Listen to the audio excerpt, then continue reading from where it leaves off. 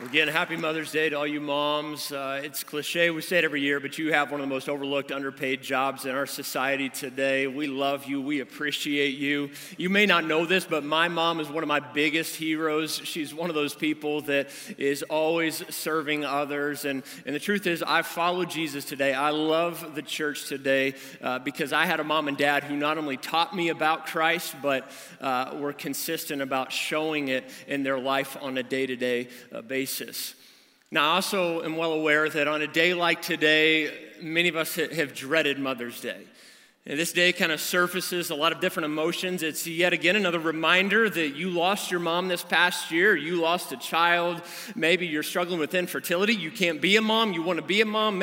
Maybe you don't have a good relationship with your mom. And you were told at a young age that you were a mistake. You should have never been born. Or maybe you wish you could go back and have a do-over, rewind time when kids were in your home and you would be a better mom. You would be more intentional maybe. So whatever pain or hurt or grief this day surfaces in you, I want you to know that I'm sorry.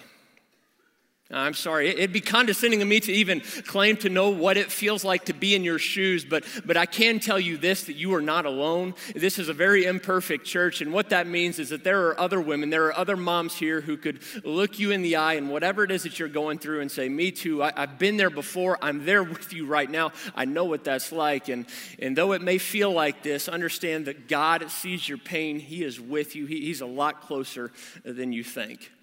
Now, I also want to give a big shout out to all of you men out there who don't normally attend church and, you come occasionally. And the reason why you're here is because you asked your mom or your wife the one thing she wanted from you on Mother's Day, and that was to attend church with you. And so you came. Good choice. Way to save some money. All right? It's really good. And I just want to kind of put you at ease, relax. We don't want anything from you. Regardless of your reasons of being here today, we are really glad that you're here because what we're going to do today is we're going to continue in this series that we kicked off about a month ago called The Heaven I Never Knew. And the whole idea driving this series here at Crossroads is that when most of us think about heaven, when we hear that word, oftentimes images that are lame come to mind, right? I mean, none of us think of heaven as this exciting place, this place that we look forward to. Most of the time, it's something that we dread, and so we hold on to this life as much as possible. By a show of hands, how many of you love country music? Anybody out there? Yeah, you love Jesus. Yeah, I love country music. It's one of my favorite genres of music. And you may recall a couple years ago, Kenny Chesney came out with a song called Everybody Wants to Go to Heaven. And here's a portion of that song I'm going to throw up here on the screen. He said it like this: everybody wants to go to heaven, but nobody wants to go now. Someday I want to see those streets of gold in my halo, but I wouldn't mind waiting at least 100 years or so. And I think this kind of describes how a lot of us feel about heaven. And we don't want to go there right now. I mean, surely when we die, we don't want it to be today. We fear what that's going to look like. But when that day comes, heaven, it's sure a better alternative than hell, right? And so we don't want to go now because our image, what comes to mind, it's not all that appealing. Life here seems much more exciting. Now, you don't need me to stand up here and tell you that there is good and evil in our world today. All around us, we see this tension of what's good and what's bad, don't we? And if you don't think that there's bad in this life, you've never been to the Kentucky State Fair, okay? I grew up going and wow, all right? And so all around us, we see good and bad. And the Bible tells us that everything good in life that we see and experience, it comes from God Himself. It comes from our Creator. And everything evil and bad, the source of it is Satan. And so the Bible tells us that one of Satan's main purposes in life is to drag people along with him to destruction, to lead people to death, to lead people into wickedness and evil. And so how does he do this? Well, a book in the Bible called Revelation says it like this. This is Satan's strategy of how he brings people with him. He convinces people to blaspheme God and to slander His name and His dwelling place, heaven, all right, and those who live in heaven. And so one of Satan's strategies is to confuse us about what eternity with God is really all about. Now, also notice here in this text that if you have a poor view of heaven, that there is really a bigger issue at play. There's a deeper problem, because what's happened is if we have a lame view of heaven, chances are we also have a very weak view of Jesus. And so our problem isn't so much maybe a poor view of eternity as it is a poor view of understanding who God is. I mean, somewhere along the way, we've bought into this image of Jesus that is just lame, is weak. He's some, scrawny dude who walked around the streets of Jerusalem, dusty streets with long flowing hair, and just kind of told people to play nice with each other and to be gentle and to be kind, right? And it's no wonder that many people want nothing to do with Jesus, especially men. Why? Because there's this false version of him that is not all that inspiring. I mean, who wants to follow a weak God, right? And so the place that we have been left with is this false version of Jesus that has been feminized, it's been watered down, and we have this perception of him being some pacifist who just goes around and tells people to play nice with each other. Who wants to follow a God like that, right? And so when it comes to heaven, really, there's a bigger issue at play. We have this version of Jesus that has been lessened over time. Now, how did this begin? Well, I don't know exactly when it occurred in church history, but somewhere along the way, some church leaders and pastors got together and realized that there was this problem in culture of people not really responding well to Jesus of the Bible. And so they wanted a Jesus that was more tolerant, more broadly accepted by others. And so they started taking stories of him out of context, or certain teachings out of context and misunderstanding. And so all of a sudden, we've been given this false version of him that doesn't exist, and that has led to a false view of eternity. How many of you have been watching TV and all of a sudden a commercial pops up talking about some medication and it gets awkward really quickly? You know what I'm talking about? I mean, I gotta tell you, there's nothing like watching Doc McStuffins with your 3-year-old daughter, and then all of a sudden you're ambushed by a commercial giving all the details of the side effects of menopause, all right? And so she's asking me all these questions. I'm like, well, I don't really, I don't know. And at the end of those commercials, what do the drug companies do? They list off all the potential side effects of taking that medication, right? They say it as quickly as possible. I think it's for legal reasons that they do that. I recently came across a medication that is supposedly helps with facial acne. And here's what they said the side effects of this medication are. If you take this medication, you can anticipate depressed moods, sleep problems, crying spells, aggression or agitation, changes in behavior, hallucinations, sudden numbness or weakness, severe headache or pain behind your eyes, sometimes with vomiting, hearing loss, seizures or sudden convulsions, catch this, uncontrollable flatulence, your husband really needs no help with that, severe diarrhea, fever, chills, body aches, death may occur. I'll just take the pimples, all right? And so side effects are these unintended consequences that happen when we try to treat a problem. And so it's drug companies' way of saying, hey, if you treat this problem, this issue may also arise along the way. And so the side effect of having a poor view of Christ, a weak view of Christ, is that countless people have been sent into eternity unprepared for death, unprepared for what they will face after life here in this world. Well, let me say it like this. What we think about heaven is determined by what we think about Jesus. What we think about heaven is determined by what we think about Jesus. Now, 2 weeks ago, we had you vote on what you wanted to talk about in this series for the next 2 weeks. And so you texted us and told us that you wanted to hear more about relationships and activities. Last week, we talked about relationships. And so this week, we're going to talk about what we're going to experience in heaven in a more thorough way, what that's going to be like.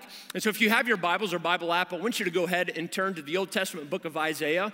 All right? If you don't own a Bible, there should be a black one in the seat right in front of you. If you're worshiping with us back in the chapel, it's on one of those tables as you walked in a moment ago. And again, that's our gift for you. Feel free to take it with you when you leave here today. Isaiah can be found right in the middle of your Bible, in between the books of Song of Songs and Jeremiah, okay? Now, let me just set the context up as you're flipping there. We're going to be in chapter 65 of Isaiah, picking up in verse 11, all right? Now, Isaiah was a man sent by God. He was a messenger. He was a preacher. okay? He was somebody sent by God to warn God's people, the Jews, or the Israelites, as they're sometimes referred to warn them about what was ahead for them. I mean, they had completely walked away from what God said was right and true. And so Isaiah said, hey, if you keep down this path, here's where your life is headed. Sometimes God would be very direct with them and in their face. Other times he would paint this picture of what's to come for those who remain in him. And so we see both kind of styles of confrontation in our text today. Pick up in verse 11 of Isaiah 65. Isaiah says, but as for you who forsake the Lord and forget my holy mountain, who spread a table for fortune and filled bowls of mixed wine for destiny, I will destine you for the sword and all of you who fall in the slaughter.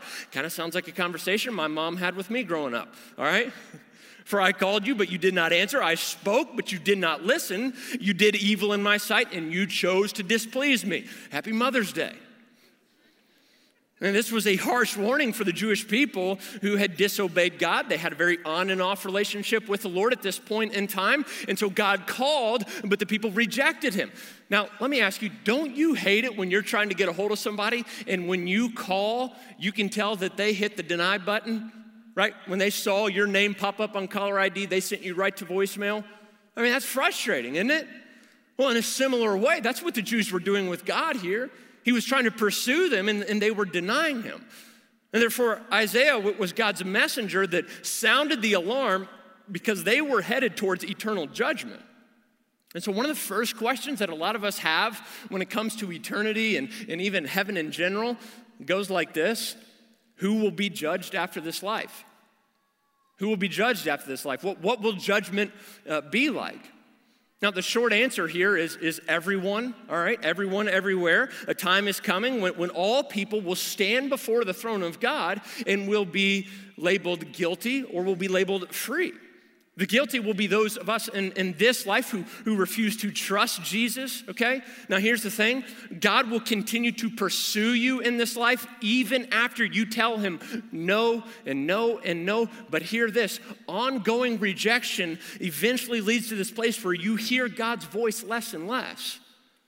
I mean, you can only hit the reject button so many times until God he quits calling or you don't even see that he's calling. And so hell is this forever place where there's the total absence of God's presence. I have a lot of friends who want nothing to do with Jesus or the church, and they tell me all the time, Patrick, I just can't follow a God who would send anybody to hell. And a lot of us, we think that as well. But understand that God doesn't send anyone to hell.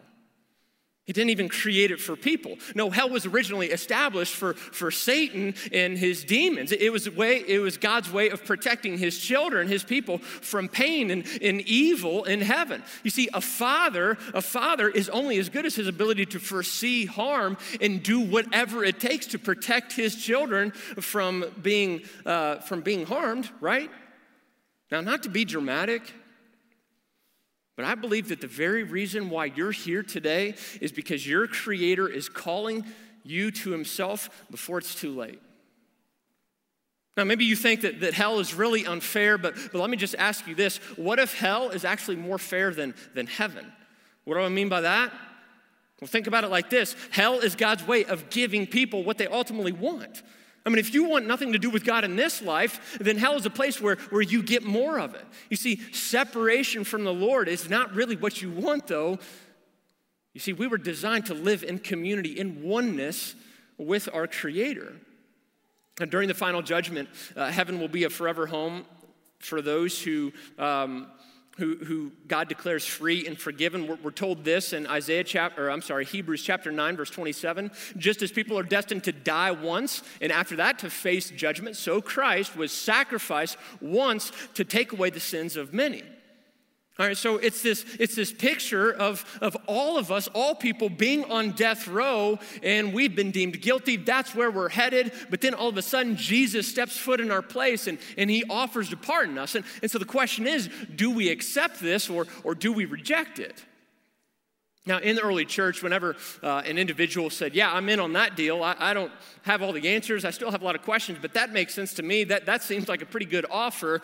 We see in the Bible that one of the first things someone would do is that they were baptized.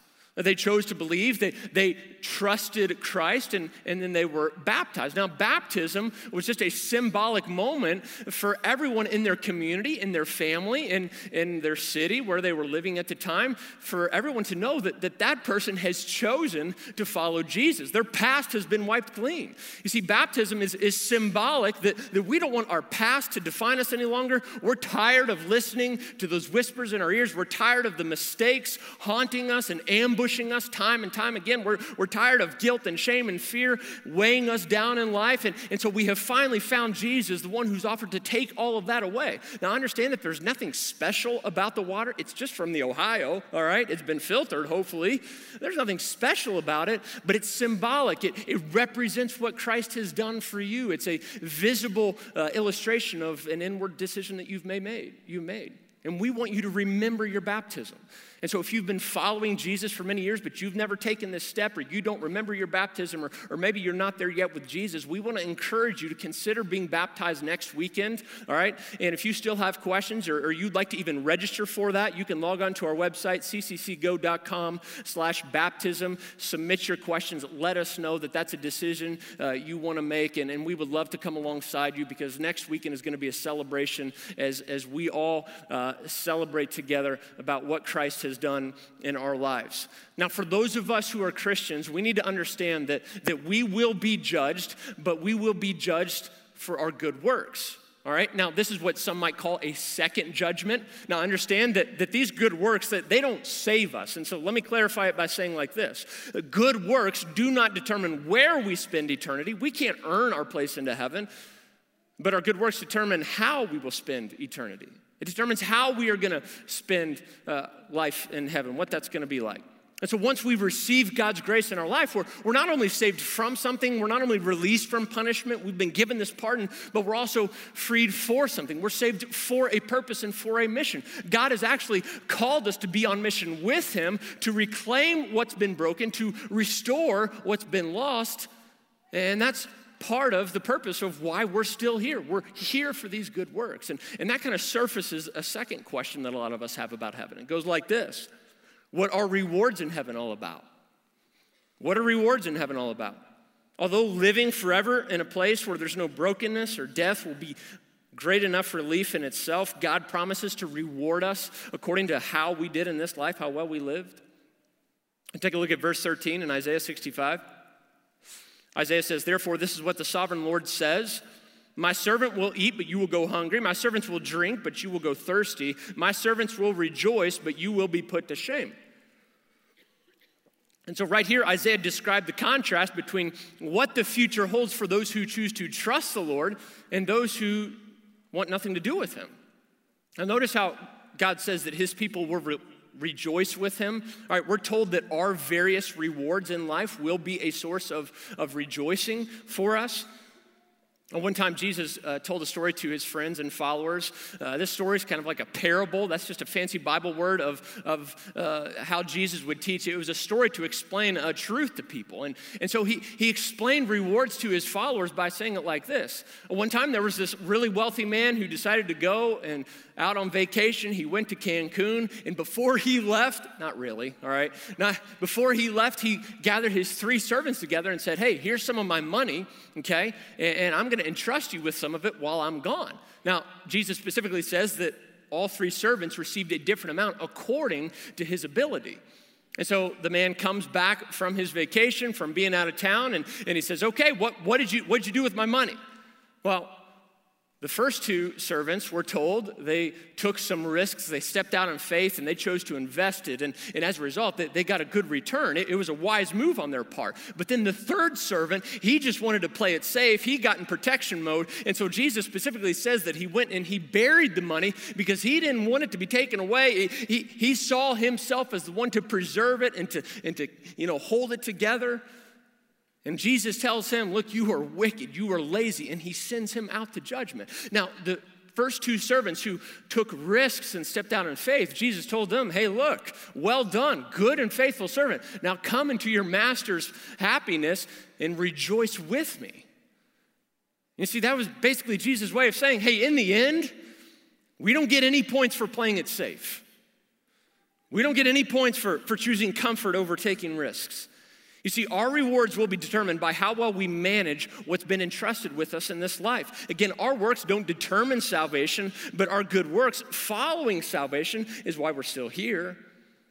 And Jesus said it like this in Matthew 16, for the Son of Man, he's just talking about himself. That was a title he gave himself. I'm going to come in my Father's glory with his angels, and then he will reward each person according to what he has done.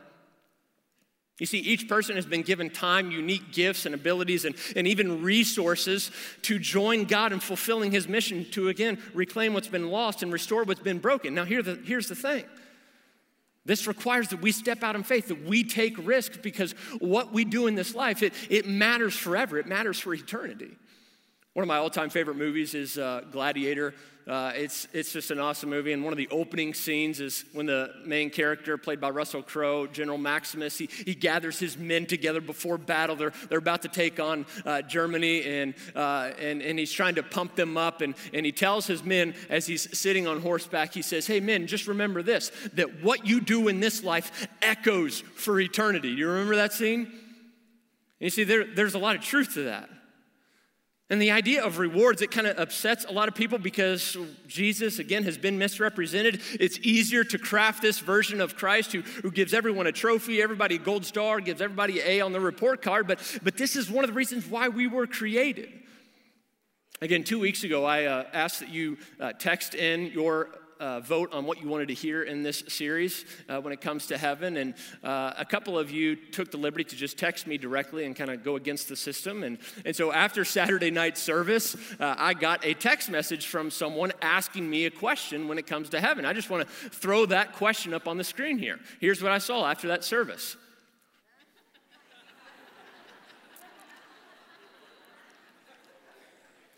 Now, I didn't know whether to be offended or honored that my wife would text that, all right? I mean, because in a text, you can't really determine tone. You don't know how they're saying it. I mean, was Savannah saying that like, hey, I hope this is a reward, and that was kind of a way of encouraging me? Or was she saying that by, man, I hope I'll be rewarded for being married to you, you know? And there are honestly a lot of questions about heaven that we just don't know about, and the Bible gives us some details, but not a whole lot. But it's likely that our rewards will come in the form of more responsibility, greater opportunities to rule over his kingdom. Our capacity to know, learn, and grow will be greater. On 2 occasions, Paul talked about how our reward will be to look back on this life and see the impact that we had on other people. I mean, is it possible? Is it possible that the harder our life is now, the greater our reward will be then? On Thursday, I was flying down to Dallas from Evansville here, and I sat 2 rows behind this mom, probably in her 60s, and she was sitting across the aisle from her probably 40-year-old son, and it became obvious that he had some special needs, and I just kind of observed her interaction with him over the course of the flight. And when I first got on the plane, you could tell that he was very nervous. He was very fidgety. He was rocking his body back and forth. He was playing with his hands a lot. He was so nervous. Maybe he had never flown before. I don't know. But the mom just kind of reached across the aisle, and she held his hand. And she'd rub his arm. She'd scratch his back. About an hour into the flight, I was doing something on my computer. I looked up, and I heard that him trying to say something. It was the first time he said something on the flight, and in broken words and in broken language and broken English, she could make out what he was saying. And when he was talking to her, her face just lit up. I mean, joy came across her. You could tell that she took such delight in her son. What I didn't tell you was that it was evident that she lived a pretty hard life. You could see that the level of responsibility and stress of caring for him day after day constantly had taken a toll on her body. And yet in that moment, I could tell that she took such delight in her son that she loved so much. You know what I think? I think somebody like that, a mom, a dad who is relentlessly cared for their child with special needs, they will be rewarded far more than somebody like me who has children who's been healthy for most of their life. And God's going to reward somebody like Marvin Weber of our church who faithfully cared for his wife with Alzheimer's at the end of her life and was by her side every step of the way than the individual who takes advantage of their spouse who is healthy. And Jesus says that the person who invests into his kingdom by giving financially and generously giving of our money will have more rewards in heaven than those who just occasionally give God a tip here and there. And so a question I want to put before you goes like this: how well are you doing at living with the end in mind? How well are you doing at that? Look at verse 14 here. Isaiah says, my servants will sing out of the joy of their hearts, but you will cry out from anguish of heart and wail in brokenness of spirit. You will leave your name for my chosen ones to use in their curses. The sovereign Lord will put you to death, but to his servants, he will give another name. Now, our singing right here, it reflects the joy that we're going to experience. But does that mean that we're not going to remember anything from this life? I mean, if a loved one who wasn't a Christian passed away, will we miss him or will we miss her? I mean, there are so many answers that we have that are difficult, and most of them we just don't know. But this does lead to the last question. It goes like this: will we carry over grief from this life? Will we carry over grief from this life? The short answer here is no, all right? One day, the curse of sin will be removed, and this new heaven and new earth will be brought down to earth, and it will be this paradise where it's impossible for us to cry, mourn, and experience loss. Our new name that Isaiah says here represents a brand new future, a fresh start. Now, whenever a friend or a family member has a loved one that dies, our natural tendency is to try to come alongside them and soothe them with answers and to say different things to them in that moment. But sometimes we just end up saying things that are awkward, untrue, stupid, or just inappropriate. You know what I'm talking about? I mean, when my grandpa died about 12 years ago or 11 years ago, someone said to me, well, you know, God just needed another angel. Thanks. That's great. Now, that sounds innocent and that sounds nice and all, but you see, comments like this subtly make God out to be some pathetic, angry, cosmic force. Understand that God is not dependent upon us. God does not need any one of us. And there is no evidence in Scripture that says when we die, we become angels. God said in the book of Job that the angels were actually with him when he created the earth, which makes them above people in the created order. We will maintain our individual identities, even our own looks and personalities in heaven, okay? Now let's go a little bit deeper with this. Several months ago, I was talking to a mom on the phone, and just a few days before, she had lost her son to suicide. And so I told her that I was praying for her and that we loved her and we were going to be with her all through her grief. And the more we talked, I could tell that the source of her grief was this question of wondering, did this automatically send him to hell? This act that he did of killing himself, did it automatically send him to eternal judgment? You see, somewhere along the way, that teaching has kind of emerged in some churches that suicide automatically sends somebody to hell. And they find passages to justify it, and they say, well, you know, it's a sinful act, taking a life, and yet there's no opportunity for that individual to confess the sin of suicide before they transition from this life to the next. And they might use Judas as an example of that, who betrayed Jesus, hung himself, and the Bible tells us that he did go to hell. And yet understand this, that the moment you trust Jesus, your sin from your past, your sin in the moment, and all your sin in the future is taken care of. You see, entrance into heaven is not dependent upon all the sin that we confess. If you use that rationale, how do we know that we've ever confessed all the sin in our life, right? That puts a lot of pressure on us, and it makes Christianity a very works-based religion that makes eternity contingent upon what we bring to the table. Understand that the cross of Jesus Christ is much bigger than our ability to screw up our life, and that includes suicide as well. The cross of Jesus Christ is far bigger than some of the stupid decisions that we may make. Now, understand that suicide is a very selfish, sinful act, but also get this, that God's grace covers that. God understands. God knows. He's not caught off guard by that when it happens. And so if that individual who has taken his or her life has taken their life, God's grace covers that as well. God understands that sometimes in the final moments we make unwise decisions. We're confused, okay? Now, I also want to remind moms and dads that our children constantly face the darkness of this world at an even younger age and realize that technology is kind of a tool that can be used for good or can be used for bad. Now, I'm not saying it eliminated at all costs. Don't do that. There are ways to redeem it. But just be careful and monitor what your children watch. A new show on Netflix called 13 Reasons Why is about a girl who commits suicide. Here's why this is dangerous for your children to watch, and this is a dangerous form of entertainment. Both the Society of Clinical Child and Adolescent Psychology and National Association of School Psychologists in the past month have released a statement saying that research shows how exposure to another person's suicide or sensational accounts of death can serve as a trigger. And so as parents, as moms, as dads, this is not a time for us to be passive. This is not a time for us to check out. Jesus said that the evil one comes to lie, steal, kill, and destroy, but Jesus himself has come to give life and to give it more abundantly, and that's the option that's on the table. Therefore, we must constantly be on guard, because without fighting, there is no peace. Without waging war, there is no salvation. We must be on guard and fight against the darkness and remember that the power in us is far greater than the power that is before us. Now, here's one more thing about heaven that many parents want to know. Some ask if their stillborn, if their young child or miscarried baby will be in heaven.